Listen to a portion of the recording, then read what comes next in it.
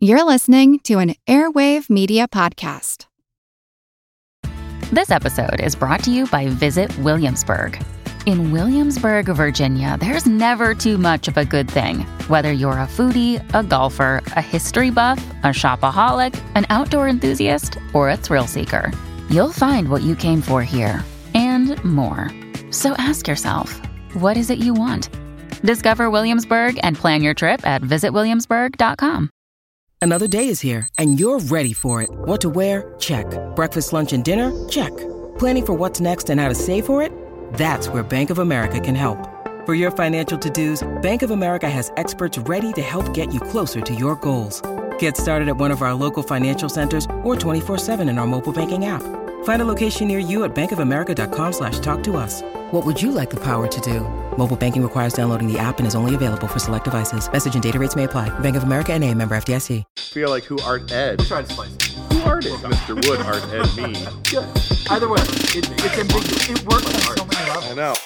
That's off to a great start. Welcome to Who Arted, where we explore visual arts in an audio medium. I'm your host, Kyle Wood, and this week's Fun Fact Friday is going to focus on the Eiffel Tower. In the late 19th century, a World's Fair was a really big deal.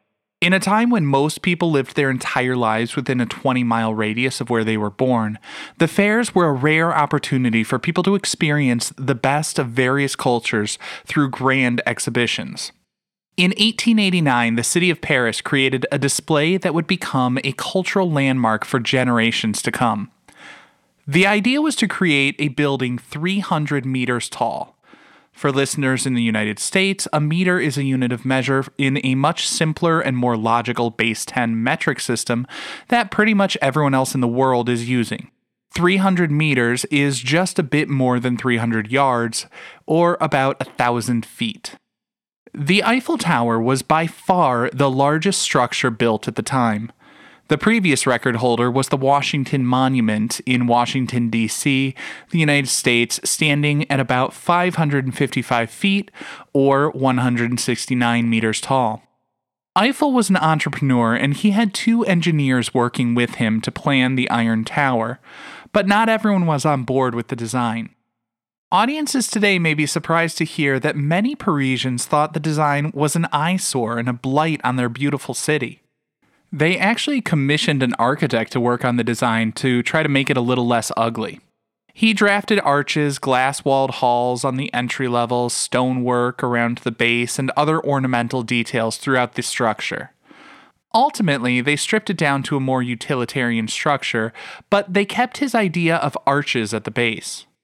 The form of the tower is largely designed by the engineers' calculations to cut down on wind resistance. The primary resistance, though, came from writers and artists who criticized the tower throughout its construction. I think my favorite description came from Francois Copier. He called it, "This mast of iron gymnasium apparatus, incomplete, confused, and deformed." Ouch. Of course, this criticism faded as the World's Fair began and the tower was a huge hit. Over 2 million visitors came to marvel at it. While it did prove successful, the Eiffel Tower was not intended to be a permanent fixture in the city. It was built to wow visitors for the fair and then to be torn down later. Eiffel only had a permit to have the structure stand for 20 years. Now, this idea that the tower would be temporary provided an interesting opportunity for another sort of creative visionary. A truly remarkable con artist named Victor Lustig sold the tower for scrap 2 times. While truly awful, his plan was quite clever. He posed as an official with the French government, but he didn't claim like the highest status post. I mean, he claimed that he was up there in the government, but not in like a high profile position that people would know he didn't occupy. He pretended to be sort of an upper mid-level government official. He met with heads of various scrap iron companies, telling them that because of the sensitive nature of such a high-profile project, he was trying to meet with people discreetly to get bids for the roughly 7,300 tons of iron used to build the tower. He then met privately with the least successful of the bidders, sort of an up-and-coming businessman, And he tried to appear empathetic. He told the guy, like, look, I know you're up and coming. It's hard to compete with these bigger companies. I feel for you.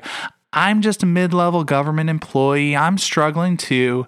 Maybe we can help each other out.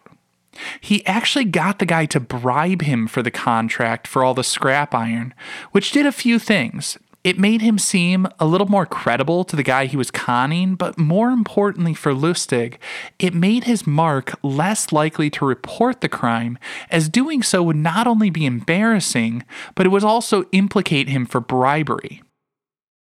Lustig got the money, then fled to Austria, where he watched the papers to see if there were reports of his crime. He was correct that the businessman would be too embarrassed to report the crime. He didn't want that sort of bad press to, impact his business. In the ultimate show of hubris, Lustig returned to Paris and attempted to repeat the same scam. The second time around, though, it was not so successful, and he ended up fleeing the country yet again. He went on to carry out numerous other audacious crimes before he was arrested and sent to the notorious Alcatraz prison in the United States. The tower was never sold for scrap, of course. It stands today as one of the most recognizable symbols of the city of Paris. Just to wrap things up, here are a few extra fun facts about the tower. It is a few meters taller today than it was when it was built in 1889 due to antennae that have been added to the top. Because heat makes metal expand, the Eiffel Tower stands a bit taller in the summer. It even bends slightly away from the sun, as the iron on the sunny side will expand a few inches more than the iron on the shady side. Finally, to prevent all that iron from rusting, the entire tower needs to be repainted every 7 years.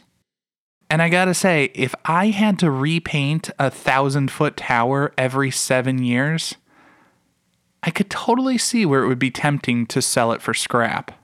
This concludes this week's episode of Who Arted. If you found this tolerable, please like and subscribe on Apple Podcasts, Spotify, or wherever you're listening.